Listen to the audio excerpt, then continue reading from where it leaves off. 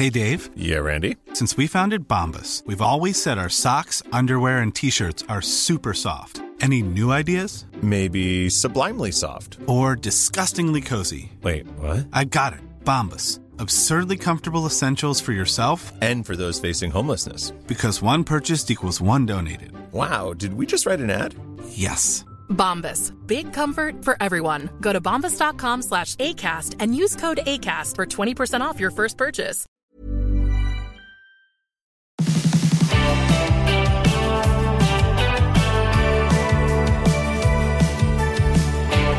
Sometimes with our money, we like to get a little bit more hands-on and a bit handsy with our money and our super because we think if we get a little bit more active, we might get a better outcome. And because it feels like we're doing something, the outcome will be better. One of the things we're going to talk about today is this whole, do I move my money into a self-managed super fund so I can quote-unquote manage it better? Or do I just keep with what I've got and focus on shoveling money? And we'll have a bit of a chat about this whole credit card thing. I don't know if there's been more stuff online lately, but we get these waves of credit card questions and comments. We're going to talk about it. But we can't do today's episode without the help of Sphere Home Loans. The biggest myth out there in Moneyland is that you need to get a mortgage broker in the same suburb as where you live or the suburb you're going to buy in. That's not the case. The team at Sphere can help you wherever you are in Australia. They've got specialists for first home buyers, for investment property people, refinances, all the things. So just search Sphere Home Loans or click the link in the show notes and they'll be able to help wherever you are. Well, my name is Glenn James and today we are joined by John Pigeon, host of the My Millennial Property Podcast, and Jess Brady. Let's get into it.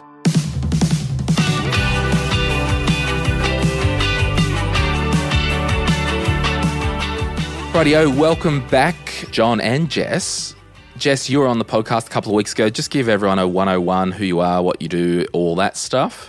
Yeah, sure. Thanks for having me back. I am a licensed and qualified financial advisor, but I started an online 10-week money program called The Greenhouse to help loads more people access all of the info from a trusted financial advisor to get their financial world sorted and hopefully, Glenn, become financially free. Love that. And John, it wouldn't be fair if we didn't say what you do. Thank you, Glenn. Yeah, look, as you said, host My Millennial Property. Love that show. Take a listen if you need. It's a good podcast. You've just had to be there. You did. And it will continue to be, even in your absence. Love it. So John hosts the My Millennial Property Podcast. He's a buyer's advocate in Visage Property. He does property coaching. We might talk about his online course a little bit later in the program. But are you guys ready to get into some wild money time sexy questions? Always. Let's do it. Mihailo, if I've pronounced your name correctly. I'm thinking about doing a self-managed super fund with stake and just splitting it 50-50 between VAS and VOO, V-O-O, ETFs. Any thoughts? Is this more profitable in the long run or not worth doing due to the yearly fees of $1,312? Or should I stick with ART, except I'm unsure if maybe I should just move over to their more aggressive scheme? Any thoughts or help wanting to set and forget where I just auto-invest and reinvest? Jess, I might give that one to you because I would imagine you've talked about this kind of stuff in your current and past life. I mean, the fact that the end of the question talks about setting and forgetting automatically says to me that self-managed super funds is probably not where you want to be. Self-managed super funds is one that you have to self-manage and you are the trustee and you've got a whole heap of obligations and you can get in a lot of trouble if you don't adhere to them. And so set and forget and self-managed super fund to me do not go well together. I also think based on the very limited example that they gave, so much cost for far too little complexity in terms of what you're looking to achieve. Like I think there's much easier ways for you to get what you're looking for in a much simpler sort of setup with less costs and less responsibility and obligations from a trustee perspective. Yeah, because like self-managed super fund, there is nothing set and forget about it. Like you are creating a separate company that is the trustee company. You have trustee responsibilities. You have more paperwork in your life. And what I probably would say, and it's probably more why I wanted to answer this question, right? Like we all hear of VAS online, which is the Vanguard Australian Share ETF or managed fund. There's an equivalent managed fund and it invests in the top 300 Australian shares. Now, your super fund, I would imagine you can go into that and everyone look at the pre-made portfolios and the single sector funds, and there might be an option that says Australian Shares Index. Now, theoretically, that's pretty much the same as VAS. Might not be managed by Vanguard, but they're tracking the same index. Now, on this VOO thing, that's an ETF in the States that goes, which is domiciled in the States, and it invests in the S&P 500. An equivalent here might be IVV. But, likewise, you might open the Superfund PDS, look at the investment options, and I don't know if you've seen it, Jess, but I'd probably say that there might not be just a US single sector option in most super funds, but realistically, even if you look at the international share individual option, the majority of that's probably 50% is probably US anyway. So I don't know. I just think, as I said at the start, we get into the weeds of this stuff and we just don't want to overcook it to make it feel like we're doing something and getting an edge, where if you just move to the high growth scheme or whatever it's called in the Australian Retirement Trust, well, hey, get on with your life. Could do the same thing. Totally. And if you're like, no, I have conviction that they are the ones that I want to be in, then there are some retail super funds that will actually let you pick exactly where your money is going. And so perhaps, I don't know whether ART do, but have a look at some of those. But to your point, you've probably got pre-mixed options already in there. And if they are tracking an index, like you say, you wouldn't imagine they're going to be relatively expensive. And the headache and the cost of not only the creation of the self-managed super fund, but the maintenance and the reporting obligations of self-managed super funds, unless I'm missing a big chunk of the story, based on what we've got in here, certainly wouldn't be something that I would think is appropriate. Yeah, and I think, self-managed super fund with stake, I think, let me just Google this. I think they are doing kind of like a super fund in a box type thing. Yeah, enjoy self-managed super fund, admin and investing for under $900 a year. I mean, even if the fees were half that, I still don't think you need a self-managed super fund. And ASIC came out with some pretty good guidelines around where they think from a balance perspective you need to be to have a self-managed super fund. And it's quite a few hundreds of thousands of dollars. It's not necessarily something you should look at because you've reached 100K or something. So yeah, I think, what are you looking for? Are you looking for the autonomy of picking which fund you're in? Can you get that anywhere else? How set and forget can you make it? And are you really across what it means to own a self-managed super fund? Do you have any thoughts, Johnson? No, look, I reckon too complicated. Maybe when they're looking to set and forget, it probably means it's not for them. So keep it simple. Hey, moving on, there's a question here from Rachel. Do you want to read that for John, Jess? Yeah. This one is from Rachel. Hi, everyone. I was hoping to pick your brains about a few buying things for your first home. I'm looking at a strata unit villa in Perth, WA, and will have a mortgage. So Rachel's got 4 questions. John, should I go one by one or should I give you all of them so you can do a bit of a consolidated answer? Let's go one by one, Jess. Great. Number 1, upon settlement, is it standard to reimburse the seller for your share of the strata fees, land and water rates? Great question. Now, as far as I'm concerned and to my level of knowledge, which is limited, when you're buying a property off someone that has paid strata fees in advance, if they've paid 12 months in advance or water rates or whatever it might be that's part of that particular unit, you will need to reimburse that seller for the amount leading up to that 12-month period. So if you took over at the 6-month mark, you need to reimburse them the 6 months because they've paid 12 months in advance. Does that make sense, hopefully? I would always check, obviously, the body corporate, the minute notes, talking to the conveyancer, talking to your team of people to make sure that the dollar figures are correct, and the conveyancer would reconcile that in the week leading up to settlement of that particular property. So the answer to that is it actually depends on what the current owner has done leading up to putting it for sale. Mm-hmm. I will say as well, you won't actually get any surprises after the fact when it's settling. Like I've just pulled up one of the last properties that I bought, like a disbursement schedule from one of their lawyers. Past properties. See that, Jess? One of the past I had properties. A small internal giggle at that. Mm-hmm. Well, yes, that's right. I am the problem, of course. Now, it will actually have the disbursement and the breakdown. So it will say total loan amount approved, any grants, any other funds, and it'll be like, these are the total funds. And then it's the costs. So I've got professional costs for the borrower, postage and couriers, $20. Don't get me started on lawyers. You charge for like everything, just bloody, anyway. Search fees, PEXA fees, and then there's, just a full breakdown. So yeah, it won't be a surprise if there are any readjustments that need to be paid for any strata fees. And shout out to all the great real estate agents out there, but they're not someone that you'd go to confirm or deny this. You're going straight to your conveyancer and they're the one that's going to tick that off. All right, shall we move to question 2? Yeah. Let's go for it. Since strata titles have building insurance, does that cancel out the need to have your own building and contents insurance for your mortgage? We'll definitely be taking out contents.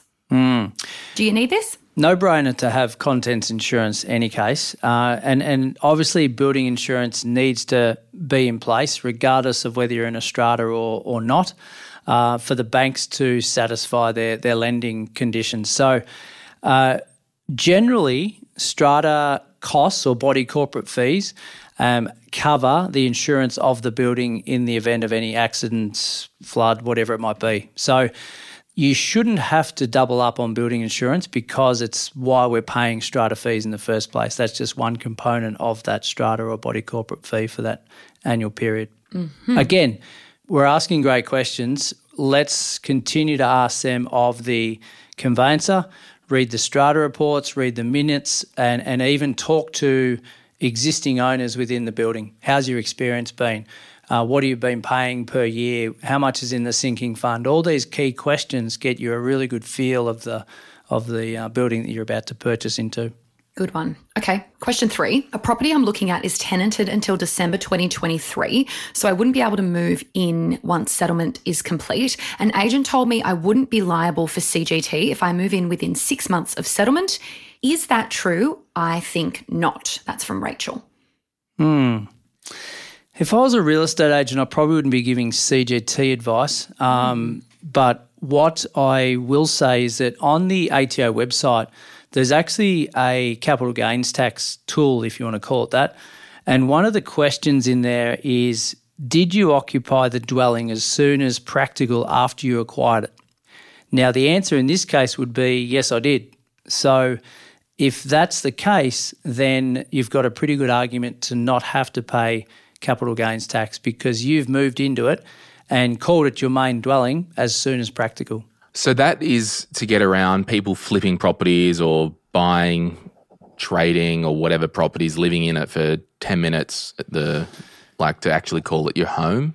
Yeah, and it's still a bit of a grey area, which is this tool online is great, but there's no actual time frame that says you must live in it for X. Obviously, first homeowner concessions and that have got time periods on them, but yeah, for CGT, it's still reasonably grey, but that's my interpretation of it. If your intent and you have moved in as soon as practical, then you should be in the clear.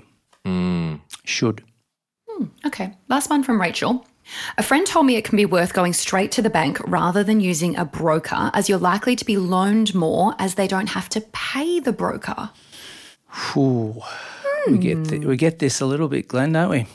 Yeah, there's a lot of myths out there. Yeah. Now, I actually went to a conference in Sydney last week and there was a number of guest speakers and one of them was in fact a mortgage broker and we had a similar conversation around this. There are a number of online facilities or online second, third tier lenders that have let's call it a cheap and nasty product. And there may be a reasonable interest rate that you can take advantage of in a honeymoon period, right? But generally speaking, when you're dealing with the major reputable banks, you won't be getting any cheaper rate than what you would going through a broker. And it's the broker fees, the broker remuneration is irrelevant in that sense. I've never had a situation that I have helped a client with where they've got a mortgage broker and had disadvantages. Like the broker obviously is able to know what banks' sort of rule sets are and which ones are more, lenient towards, small business owners or complex matters. I also think, going to every bank and applying for pre-approval, et cetera, like I don't know where this has come from, but even just the thought of the admin on that, I'm like, who would want to do that? Not me. Yeah, well, and people do want to save $1 if they think they are going to be saving $1. So they might have the time and the legwork to go and do that, but generally they're going to not fall short, but fall even to what the broker's done for them. But as you said, it's got to suit the personal situation, and a broker will look into your details left, right and centre to make sure that this particular product or products, maybe shortlisted to 2 or 3, are going to work for you. But there are a lot of online banks that have low overheads and can offer some quite attractive honeymoon rates. And I think you've got to realise as well, everyone, when you see that amazing rate advertised online, lender only and all that, sometimes, if not most of the time, they will require more equity. Like you'll need a lower LVR because in money land, it's like higher the risk, higher the rate. And if there's higher the risk, it means there's a high LVR. Lower the risk, lower the rate. And that could be if someone has a property worth $1 million, they've got $500,000 debt and $500,000 of equity. That is a 50-50 LVR, and that's lower risk because there is less of a chance of someone defaulting on someone that's borrowing that much, and more of a chance that if it does hit the fan, the bank has meat that they can recover from that property they've got a mortgage over. So, yeah, that's a really good point. And to expand on that, you might be standing at a barbecue talking to someone, they say, I've got this rate with this lender, you should give them a go. Well, you're a doctor, I'm a teacher, you're on 200 grand, I'm on 70 grand, I'm going with a 10% deposit, they've gone in with a 30% deposit. Like there's no one size fits all, is there? Okay, this one is wild. Ella, hi all. Looking for some advice. For context, I'm 26, working 3 days a week, bringing in $1,800 a fortnight, minimal expenses, still living at home. Sounds pretty good to me.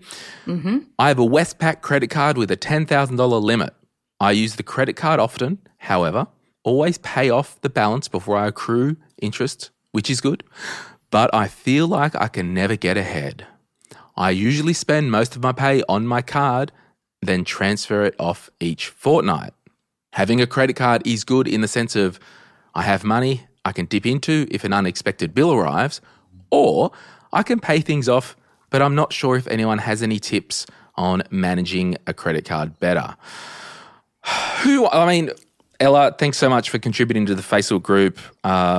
These ones here, I like to turn up the funness because it's fun to have fun and all that.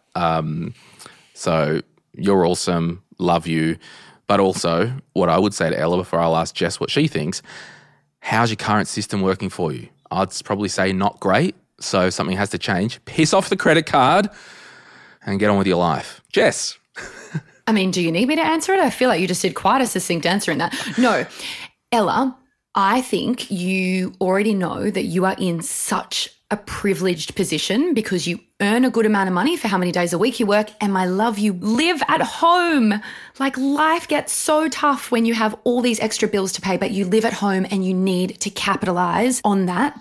So the thing with credit cards, and I think the credit card companies have done such a great job of being like, but if you never pay interest, it doesn't matter whether you use a credit card or not. That's not true. The research shows that if you use a credit card just in general, statistically speaking, you are more likely to just spend on the credit card.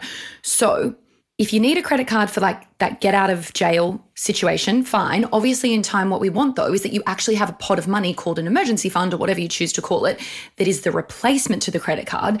But I have found this a little bit, and Glenn, you might feel the same. What people tend to do when they've been in the habit of using credit cards is they get into this really shitty cycle where they have to put all of their income onto the credit card to reset it. But then because they've put all the money onto the credit card, they have no choice but to use the credit card. So perhaps think about and this is tricky to sort of navigate, you might be putting too much on the credit card initially because you're leaving yourself nothing to live off from a bank account. So I think perhaps what you need to do is figure out, okay, cool, over the next, fortnight is when you're getting paid. How much am I committing to live off and keep that in a bank account? And I don't know, pay yourself a weekly amount for fun money or whatever you need to do from a separation and an automation perspective so that you are having freedom within boundaries and not putting everything in your credit card. Otherwise, my dear, you're going to go round and round and round in circles and you're never going to be able to sort of fix the habit or build those savings up for emergencies. So I think for a period of time, putting less on your credit card to enable you to use your cash means statistically speaking, you'll spend less and you'll get out of this sort of habit, which you're young. You don't want to rust this on as a habit that you have forever. And credit cards can be really dangerous. And so you don't want this to be something that gets worse and worse over time, because I'm promising you, if you don't get on top of it, it will. And the fact that, statistically you will spend more will offset any cute little, I got a Dyson hairdryer with points. It's like, no, you probably spent more to pay for that. Like, it's just... Yeah. The points, I confess that I am not someone who's fully across this, but I do know that like 10 years ago, the rewards on points with credit cards were apparently significantly better than what they are today. And so you need to weigh that up. And honestly, if you're spending more and it's causing you stress because you can't manage your money, is it really worth it? And then you need to decide what the answer to that is. And that's it. Like, who cares about earning? Because when you boil it down, like all the trouble that Ella's going through to have the credit card, to be sophisticated and do all that. And I just noticed literally while we were recording, I had a Facebook notification. She liked my comment on the post and I basically said, ditch the card, get the Glenn James spending plan and thank me in 3 months because you'll have money in the account and no chaos. Like, seriously. And what you'll find is all the stuff that you go around and try and game and I'm sophisticated, I've got a credit card, it's a 0-0. Like, you're doing all that for probably an extra $50 maybe of stuff per month. Maybe. It's probably a security blanket. Like, she talks about the unexpected bills. If she went back in the last 3 months and said, well, how many unexpected bills have arrived? There might be one or two. And as you said, Jess, have the emergency fund. You've got it there. Cut the card up and just live normally. So I like to push back on some of the credit card zealots where they're like, oh, you've got to have a credit card for emergencies. Okay, so let's just walk that back. If you have cash in the bank, you've got money for emergencies. So that's number one. Number two, if it's a legitimate emergency in your life, wouldn't it be the worst time ever to go into debt? Maybe. Like, it's an emergency. We don't want to go into debt. And then people are like, what if I can't access my cash and all that? Well, number one, everything's same day OSCO payments now. Number two, when was the last time you were ever stuck somewhere and needed $1,000? I dare say maybe never for most people. And I think this comes back to like just good financial hygiene. Like, good cash flow management should be the backbone of your strategy. You need to have a system that's simple and easy and automated and repeatable. Like, take out the manual intervention, take out all of the stress of how much did I spend this month or where am I up to or how am I going to manage that? Because the more that you can actually instead use that time to figure out how could I, increase my income, or how can I learn how to invest or do something that's going to build your wealth rather than spending mental load pushing money around. Like, you've got a lot of life to live. You live at home at the moment and things will no doubt become more complicated when you move out, if you ever move out. And so getting a good handle of foundation stuff now that works and creates ease is, in my opinion, a very, very important starting point. And most of the time, like, it's semantics, but realistically, there are never unexpected bills. And you might be like, what? How dare you say that? There are emergencies. But I would call bills something that's planned throughout the year. So it could be rego, like my car rego happens the same day every year. Like, that's never going to be an unexpected bill. Sure, I know I'm picking at the weeds at the comments and the language, but realistically, you should be able to plan for most expenses throughout the year, and my system will teach you, and there's no cost to do that system, everyone. So just search the Glenn James spending plan. But Ella, what about you do the spending plan and then maybe in a couple of months, what about you comment back on the post? And if you want, maybe I'll give you a quick phone call and record our little discussion. You can just give us an update on, what's happening because, I really value that you are dancing with this now and you are brave enough to talk about it. I just had a heap of fun being dramatic and all that, but I just don't want the Ella to be 36 still spinning around 10 years later in this same circle. So, yeah, this is awesome. 100%. Good luck, Ella. We'll take a break and we'll be back right after this.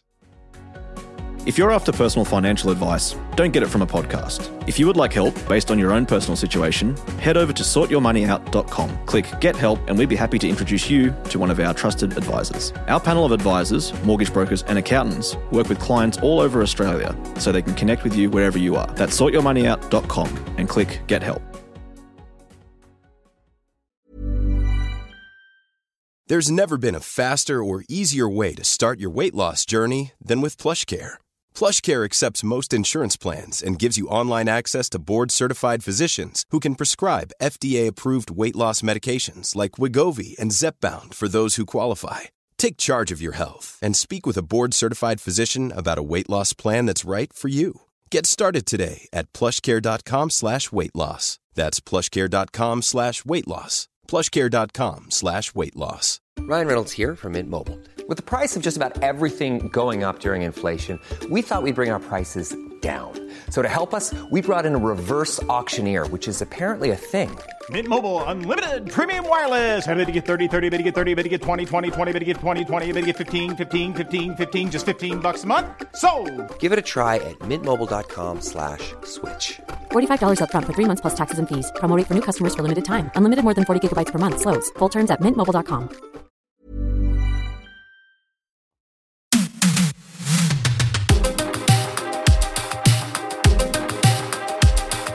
Okay, welcome back. This is the community section of the week where we ask the Facebook group insightful questions, dumb questions, random questions. You comment, we read them, and we can't do this without Sky Wealth.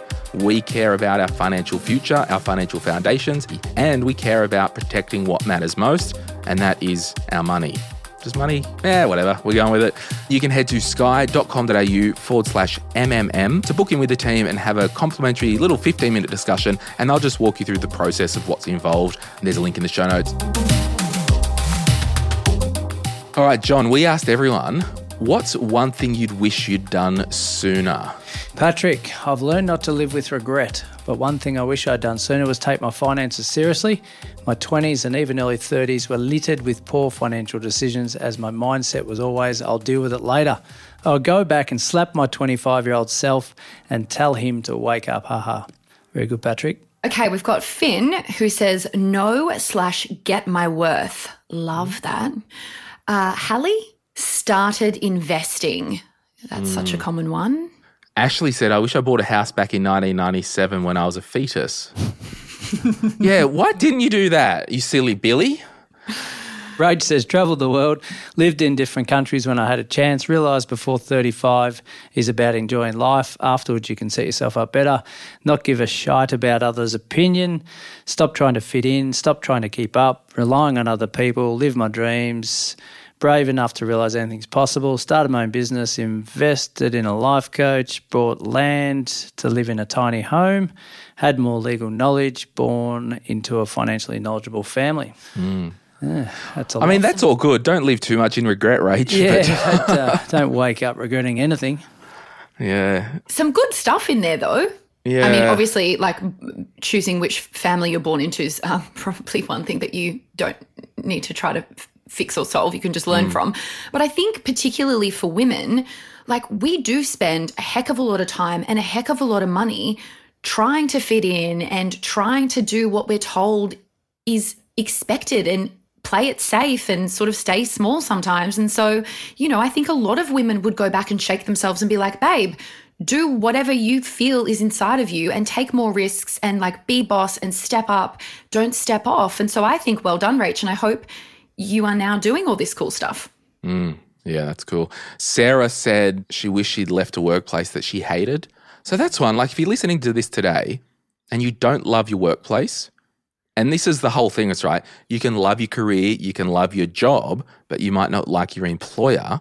Well, let's put some wheels in place to get out of there, because life is way too short to put up with stuff that we don't like over the medium to long term. And, you know, I say that because it's not as if I hate this place, get stuff, see ya, I'm out. I think it is more like, let's put a plan and get the wheels in motion to make a change, because, you know, we can't just quit up right away. And, Ray said, you'll achieve nothing if your health is compromised. Ensure you get an annual checkup with your GP with the whole battery of tests, including blood work. That sounds American, blood work, but whatever. It could save your life. Yes, I'm shouting because it's all in caps. At everyone to get it done from my own experience. Yeah. When was the last time you guys had a blood test? A full blood test, like an MBA 20 and all of the things? Can I tell you a funny story? Yeah. So I started I co-founded a business in 2017 and I worked in corporate.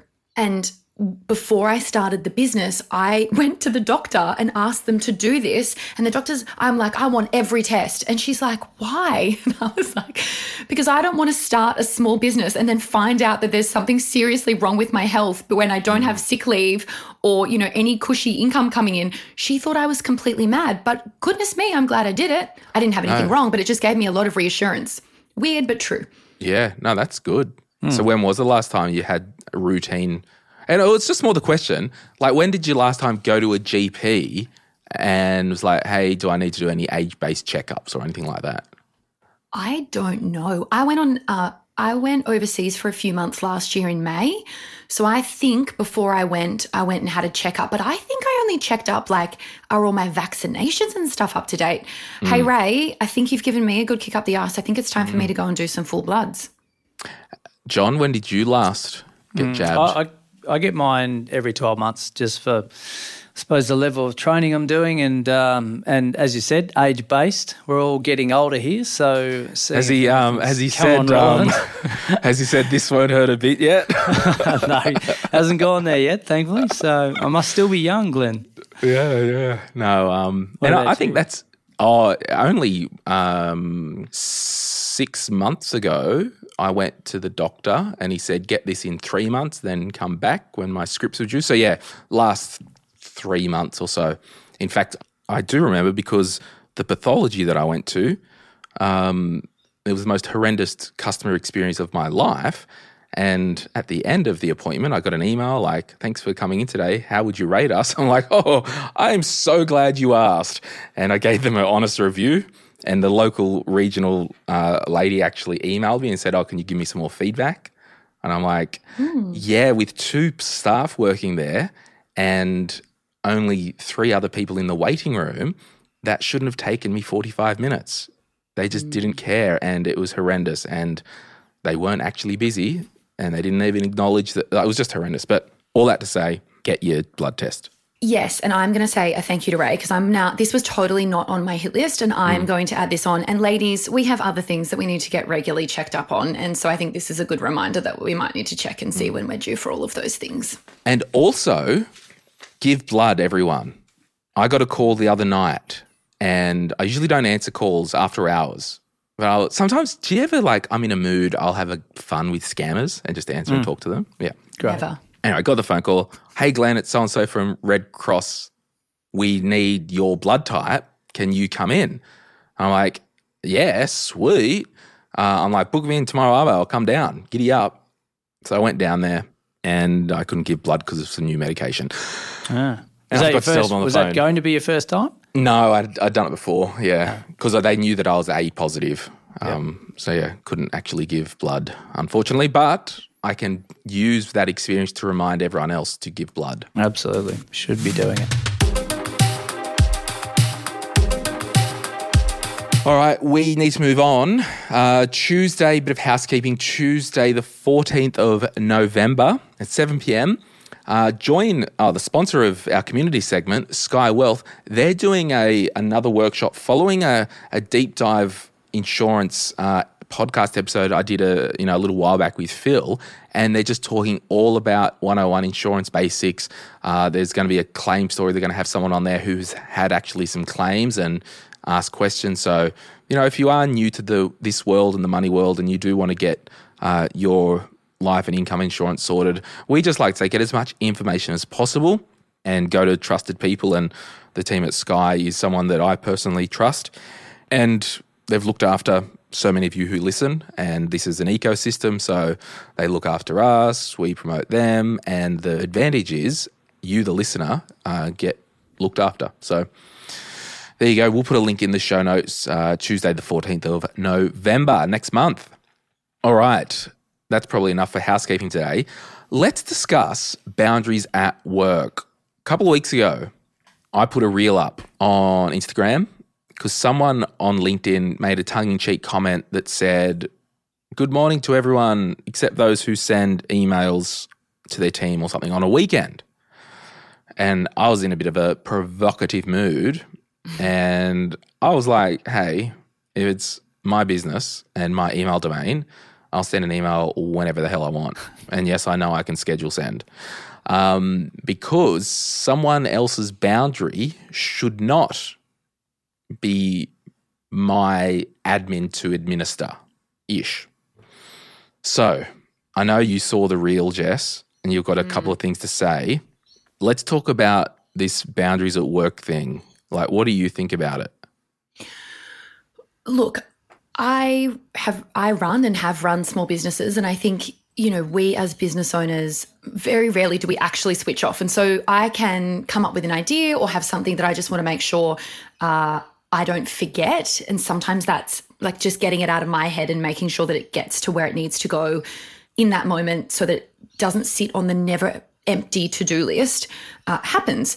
I think, though, it's really important that if you're going to do that and set a culture where that is sort of normal, that you are very clear with your team, and I'm very clear with my team. Hey, you get an email from me on a weekend or an early morning or a late night thing, like set it up so that you don't get notifications outside of business hours or that you don't get notifications. Like, do whatever you need to do. Do not expect that I think you need to reply to it, because I think that's the implication. Like, we all see emails and we just assume that the immediate thing we need to do, it's like a war of like, how quickly can we respond? And I don't think that's right. So I think as long as you're managing expectations that like, I don't expect you to read this until business hours, you don't need to do anything with this until you're back in the office, that's fine. Obviously, where your boss is emailing you and wanting a reply, that's a bit crap. And I think those bosses are out there. And so as long as you as the leader explain that that's not who we are and that's not the culture that we're setting, I don't see any problem with it, but I also do it. So I don't know if I'm biased. What do you think, Johnny? Yeah, I had this conversation with my staff a couple of months ago, I suppose. Right. It dawned upon me that I did it occasionally. I sent from probably the similar point from you, Jess, is like, okay, I'm just getting this out of my head because otherwise the weekend goes and I forget about it. That I could write it down in my notes section or put it in my own calendar invite and whatever else.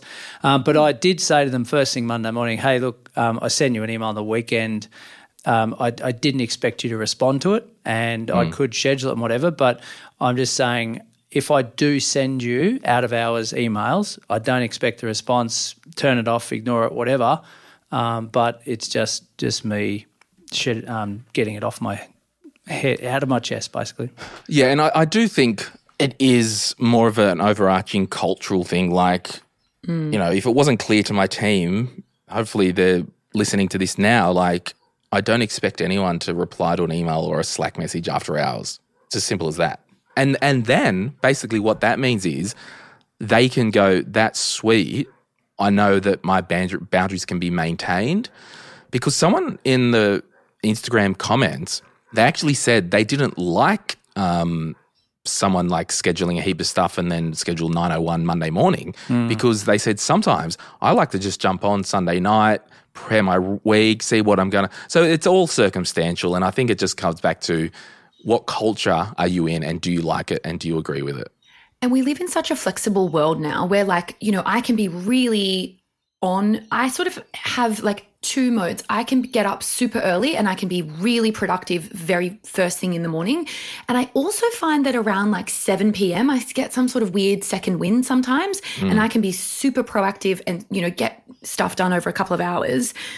And if that's the same for your staff, like if they work when works well for them and their schedule and their brain, like we also just need to set an expectation that it's okay for them to send emails as long as they expect the same thing. So look, I'm guilty, keen for your thoughts because I agree with Glenn. Okay, so if it's not staff and not workplace, Amy and I have this conversation at home about it. She's like, okay, normal hours, that's when you contact people, like maybe close friends aside, but Glenn, you used to sleep in, now you're an early bird. I would never have rang you at 7 a.m. I probably still wouldn't, but maybe 8 o'clock might be okay. What do you do for maybe not close friends, but just someone that's not in your work environment? I think, some common courtesies like business hours. I mean, I've got no problem calling someone at 6 p.m. if it's daylight savings. When it's still light because, people have more chance that are going to still be out. But at the end of the day, like if I wake up to missed calls all the time at like 8:30 a.m. and 9 a.m. Like if I can't answer it, I won't answer it. Just text someone, hey, I know it's late or it's after hours or it's early. If you happen to be free now, can we chat? But yeah, I don't know. I just think the whole boundaries thing, it is more around like what do you want in your life? So here's the other side of it. If you worked at a place and they're like, you need to be available for emails 24/7 or whatever, right? You could be like, you know what? Nah, get stuffed, not doing it. Or if they pay you really well, it's part of the deal, you knew we were going into it, this is the deal and you can thrive with it, all that. It's whatever, because I think it's just that expectation alignment, right? But if you don't like it, you don't have to agree to it. I'm talking about like if you're joining a team and you're like, oh, what's the culture like here? And then like someone passes you a bit of paper with like a run written on it or something like that.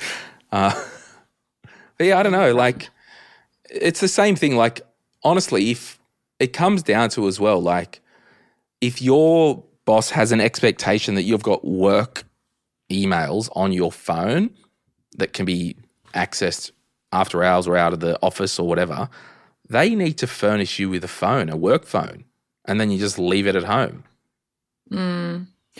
I just think it's boundary setting. I think it's setting expectations. I think it's about understanding like that everyone's work day is different. Some people split it because they got kids or whatever. And just like the expectation that if you get an email, you don't have to read it straight away. And I think that we have a personal responsibility to adhere to that and set our own boundaries because I'm guilty of it. I see emails come through when I'm cooking dinner or whatever, and I have to get better at being like, okay, I will deal with that tomorrow or I'll deal with that at another time, because you can easily get railroaded because it's a barrage and it never stops. So I also think as the person who is an instigator of this, we all need to get better at realizing that emails is not requiring an instant reply always.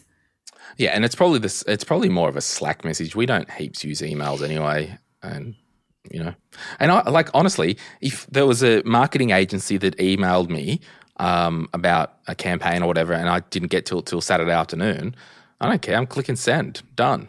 Like you've emailed me and I've got back to you. Like let's not get too precious. I think the discussion is more around team and boundary setting. Yeah, expectations. Yes. Let's answer one more. Can you give us 10 minutes, John? Yeah. And thanks everyone for being a little bit patient with it. It's the first time the three of us have recorded together, so we're like a thruffle for the first time we're together. All right. So, Evany said, "Hi friends, long-time listener, first-time poster. I'm 28 and I feel like I'm at a bit of a crossroads with my life. I want to buy my first property with the intention that I'll still be able to enjoy social events and travel. I've been burnt with housemates in the past, and heading into my 30s, I don't really want a housemate. Initially, I thought I could borrow around $400 to $500 on my income. However, considering interest rates, cost of living, insurances, etc., realistically, to live the lifestyle I want, I think I can only afford $300 to $390. He will tell me there's no point buying a $300,000 2x1 apartment as the capital gains will be next to nothing." There's a whole comment there. Question: do I sacrifice having a social life / traveling to have a better investment in the long run? Or do I sacrifice capital gains to have my own place and the lifestyle I want? My current mood is F******. Don't know what that is. And use my current deposit to go travel and move to a different country. I mean, there's lots in there that I want to comment on, so I'll go to John and then maybe Jess, and I can mop up anything that was missed. Yeah, so Ebony, I think we need to strip it right back for a start and think, well, what's our priority? What do we actually want out of this? And what's most important to us? What are our values and what are our interests in life? And I'll give you an example of this. I think we've got to be thinking 10 years in advance. So where do I want to be? What do I want to be doing in 10 years' time? And where do I potentially want to be living? Is it lifestyle that's my priority? Or am I focusing on wealth creation? The comment about no point buying a 2x1 apartment, capital gains will be next to nothing. History says, yes, houses and land perform better, but if your real focus is to create wealth, then, yeah, you might look to buy something at $380,000 that does have some land associated to it and go and rent-vest. But if you don't enjoy renting, then we're not going down that path either. So we've got to understand, are we going to take an approach of buying real estate that we live in, or are we going to rent where we want to live and enjoy that lifestyle and walk to our shops and jump on the train and be close to work and friends? Or are we just purely focused on wealth? But we've got to understand what do we need in 5 to 10 years' time. And every second clarity call that I do with Sydney siders is we're having this exact conversation. So what's important to you? Because there's no one size fits all here. But like you mentioned, sacrificing social life and travelling, that might be your highest priority. So that's what you're putting your emphasis on now. We don't want to look back in 10 years and have deep regret because we went and bought something that we thought was going to perform better for growth, only to be living in an area that we don't want to live in. So, yeah, round all that out as you may, Ebony. But look, good thing is you've got $400K to spend or close to it, so you're in a lot better position than a lot of others. Ebony, I love that you've given a lot of thought to whether you could live with people or not, because I think when you're in a situation where you're trying to buy a property, sometimes you're unrealistic about what you could actually practically cope with. And you're like, yeah, we could have 15 flatmates living in a tiny 2-bedroom apartment, then I'd be able to afford the mortgage. You know, we get really unrealistic expectations. So the fact that you know that that's not ideal and therefore you need to pull back, I think is a very smart thing. I live alone and I totally get you. I get you. I feel you. I hear you. And so making sure that you're not overcommitting yourself and putting yourself in a situation where you have to do something that's not going to feel good it's better to think about that ahead of time. So I want to say a well done to you on that front. I also think if the reason that you're buying a place is to have long-term financial security for you, then, you know, John's obviously giving you some great points to think about, but is the point to be looking for just growth, or is it also to be able to live in a place that you own, that you've got some security around, that you can paint the walls and do whatever you like? And if so, then I think that that's probably a different lens that what you look at, comparing that to whether you're buying an investment property. I did some very small numbers. For example, if you bought at $300,000, let's assume you got a 20% deposit. I'm also assuming you're a first home buyer, so no stamp duty. So let's say you've got a $240,000 loan on about 5.87% for 30 years. You're looking at about $327 a week just on the mortgage. That's principal and interest. That obviously doesn't factor in all the other costs. So I think there does become a really interesting conversation around, and I don't know what market you're in, but, you know, renting versus owning and the long-term sort of wealth outcomes for you to think about. So I think it's good that you're thinking about all of the things that are important to you. And to John's point, what are your values? And that'll help guide you. Can you, this sounds really dumb. I'm just looking live while we do it on, I'm just on Domain. I'm just searching up to $350,000 apartment. I'll just search. You're not on the northern beaches or the eastern suburbs of Sydney. Melbourne. Are you in Sydney? I don't know if you're in Sydney. I don't know. I'm just searching. Further Melbourne. out, 35K out. Oh, okay. So here we go. Map view. I'm just looking You're in Melbourne. at Melbourne. Yeah. I can get a 211 apartment in Carlton for $345. Yeah. Carlton's like in the city, right? Yeah. Close to see. Be in a bigger complex. Yeah. So John, is it bigger complex because there's a bit more scale or something like that, or? Yeah, they're just internally worth less smaller and just worth less because they have essentially less land value associated to them because there's 80 in there, and Carlton's got a lot of that, and so it's a security thing for a lot of people, isn't it? But you've got to understand where do you want to live, like it's just in Brisbane you can be right front and centre into the city as well. So there's plenty of options there, but how long is that going to serve you for? And one thing that Ebony hasn't mentioned, which she's 28, is she going to have kids? So if I buy a one-bedroom apartment and I appreciate having security to live in my own home, how long until I have to move out of that because I'm starting a family? And then how are we going to pivot from there? Are we going to sell that? And then that's when we have to factor in the growth to upgrade to a 2-bed or a 3-bed there's so many variables in all of this, but that's why it's good to think 5-10 years in advance. And John, more and more of us women are not having babies till later in life. So are you saying it's better to invest in something, like stretch yourself a bit more earlier on so that there's sort of that wiggle room? Because I have a different opinion, so I'd be keen for yours.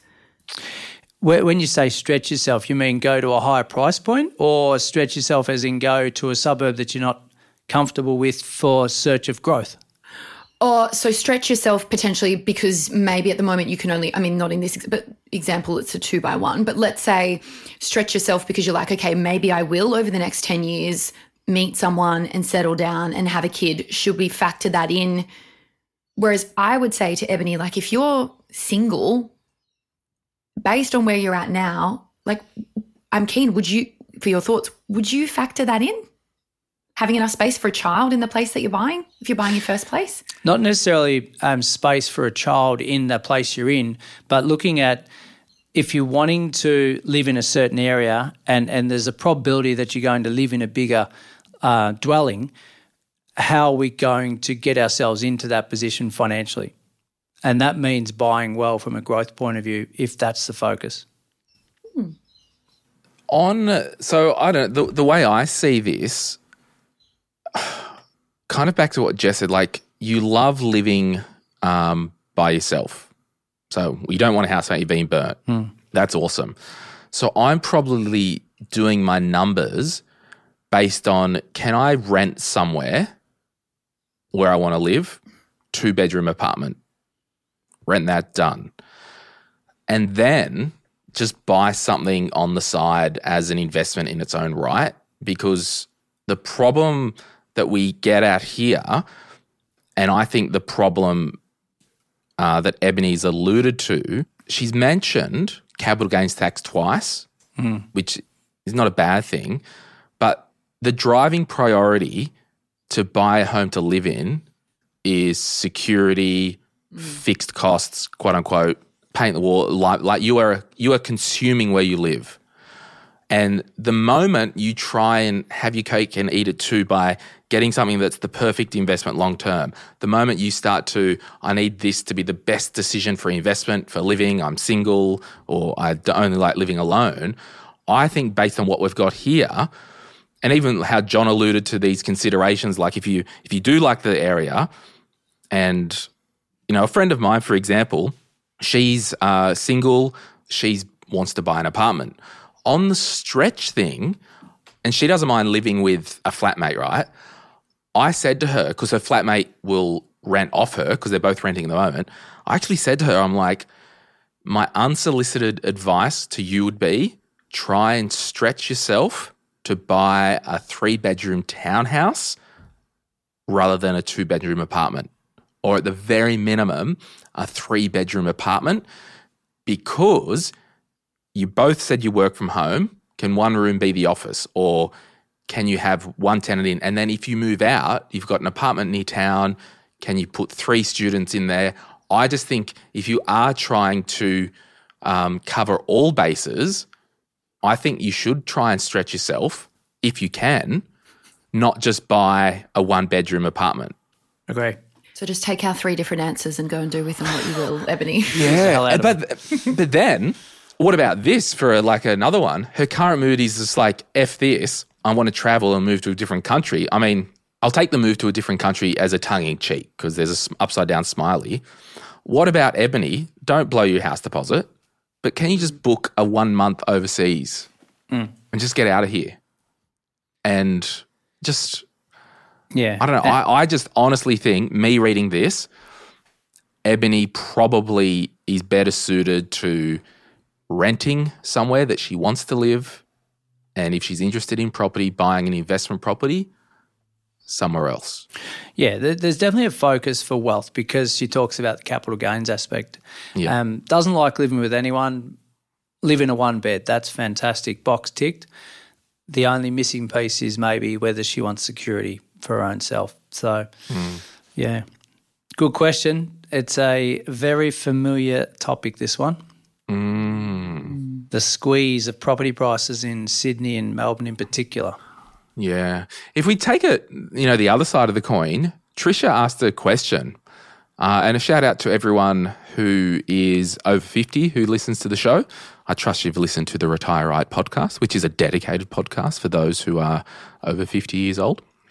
May I ask this wonderful knowledge group where I can learn about the pros and cons of buying into an over 55 lifestyle village? Now, Cara actually made a good comment. Do you want to maybe read this comment, John, and then speak to some of this stuff? And then, Jess, you've had some anecdotal experience too. So, Cara says, hi, Tricia. Each place is different, so make sure you inquire. However, my auntie, uncle are in one and some of their comments. There's an age difference between them. With my auntie being younger, she found there are a lot of older people, 60 to 80. So ask about median age of occupants if that's something that matters to you. You typically don't own the land, only the dwelling. When you sell, you're restricted by selling back through the village. Also think through your strategy about what you're wanting for your asset. Is this a lifestyle or financial decision? Are you wanting growth in the property, etc.?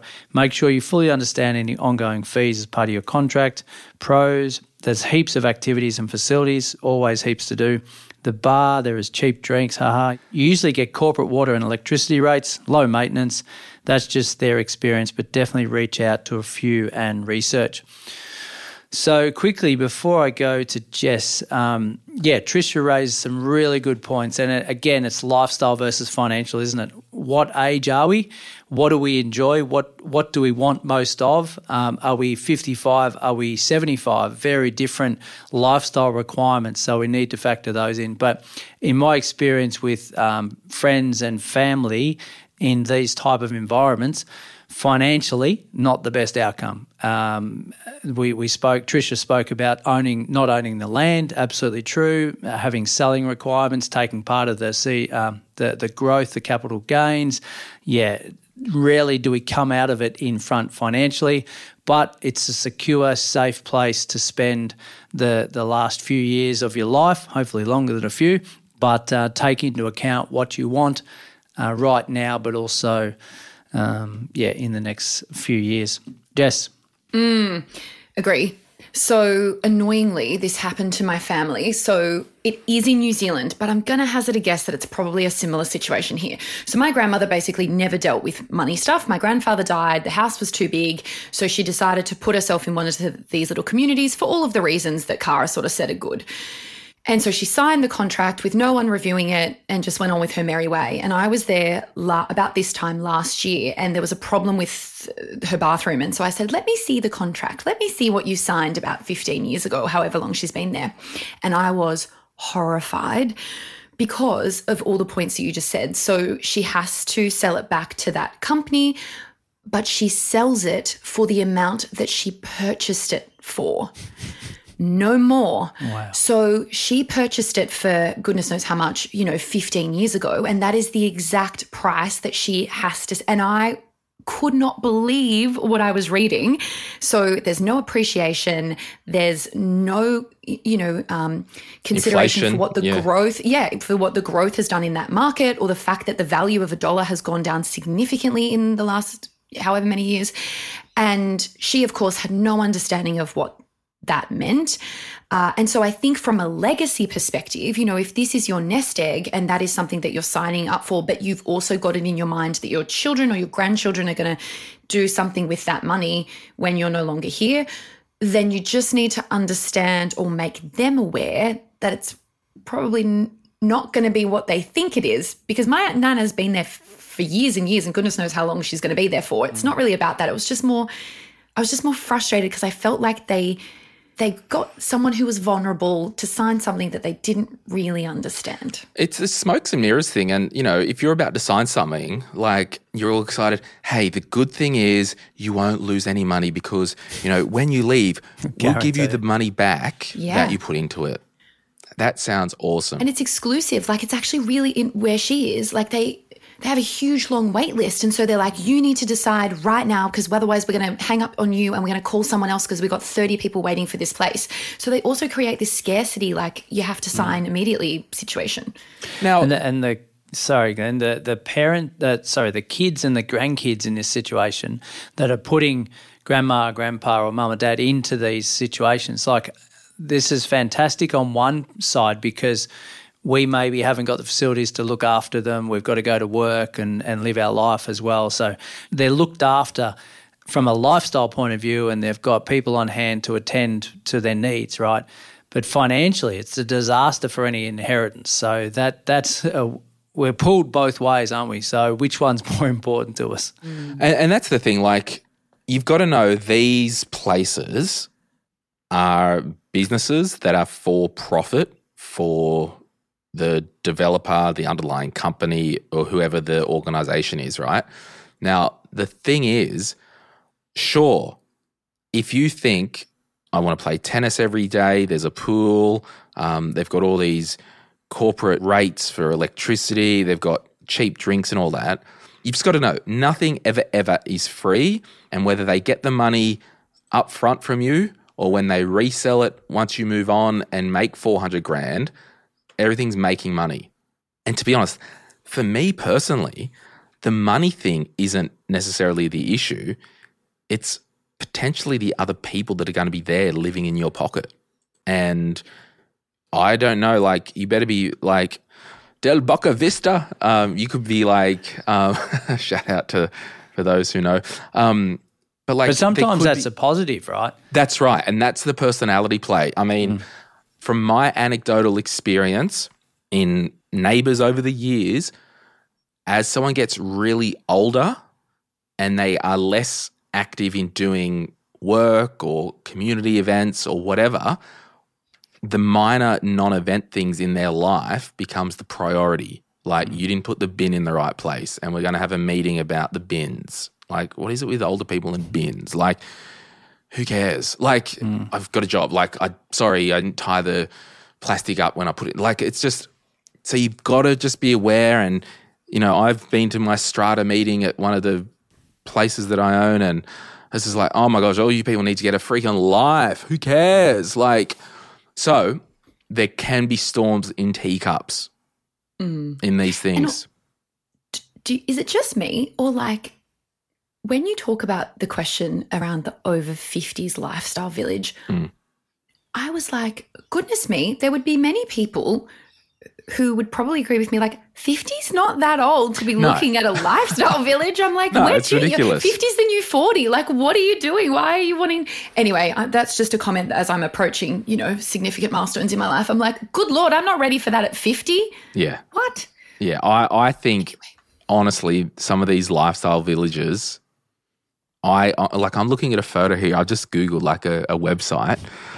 There is a group of these people, 1, 2, 3, 4, 5, 6, 7, 8, 9, 10. There would not be anyone under 60 in the photo. So I think a lot of these are like potentially over 60s. Yeah, but you're right. Just like freaking 65 isn't old anymore.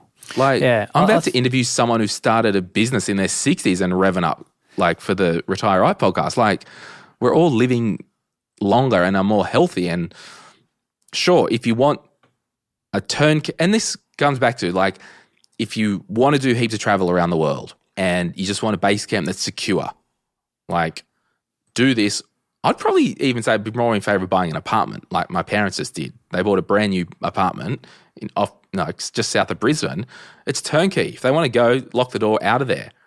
Like that's a better solution, but they don't give a crap about needing the common room with actually I think Dad said they've got a billiard table there. But anyway, all that to say, you'll take a bath financially with these situations, and you just got to know that. Nothing's free, and you rent the land only, and it's just, yeah. Yep. Do with it as you will. Well, we should go. Any final comments on anything we've discussed today? Good luck, Ella.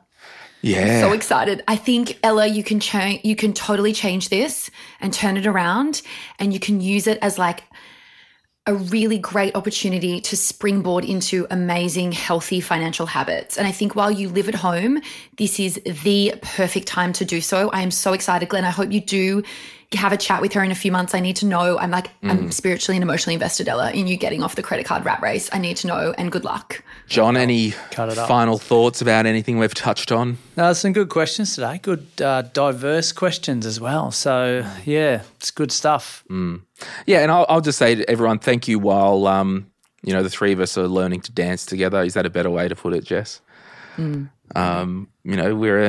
a newly formed throuple right now, and it might not always be the three of us. It might be just one or two. But, as you know, everyone, I wanted to potentially bring in another little podcaster to have a chat with us. So, yeah, my final comments are I want to do a clarity call with Ebony. So, Ebony, if you hear this, reply to your post. You're a long-time listener. You get me. You get it. Reply to that and say, hey, Glenn, let's do it. Let's jump on and record a session and let's chat this out. I'm invested in Ebony, and Jess is invested in Ella. And I'm getting a blood test. Yes, and everyone get a blood test. And give blood. Jeez. All right, friends, you can find Jess Brady on Instagram at Jess Brady _financial advice. Ooh. You can find Pidge on Instagram at John Pigeon, I think it is. Yeah, probably head to my website, solvairwealth.com.au. Love it. All right, friends, see you next week.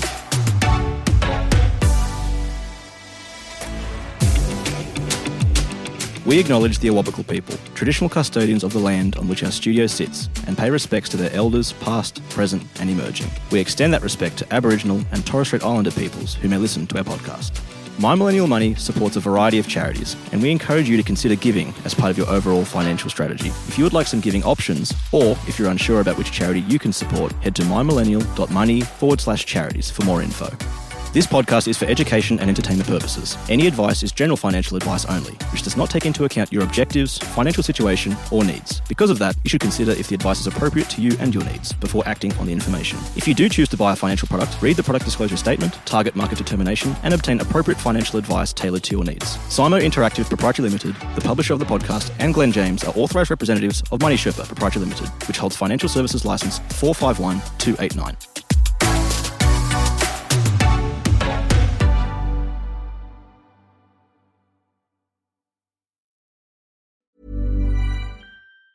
Even on a budget, quality is non-negotiable. That's why Quince is the place to score high-end essentials at 50 to 80% less than similar brands. Get your hands on buttery soft cashmere sweaters from just $60, Italian leather jackets, and so much more. And the best part about Quince, they exclusively partner with factories committed to safe, ethical, and responsible manufacturing. Elevate your style without the elevated price tag with Quince. Go to quince.com/upgrade for free shipping and 365-day returns. Planning for your next trip? Elevate your travel style with Quince. Quince has all the jet-setting essentials you'll want for your next getaway, like European linen, premium luggage options, buttery soft Italian leather bags, and so much more. And is all priced at 50 to 80% less than similar brands. Plus, Quince only works with factories that use safe and ethical manufacturing practices. Pack your bags with high-quality essentials you'll be wearing for vacations to come with Quince. Go to quince.com/pack for free shipping and 365-day returns.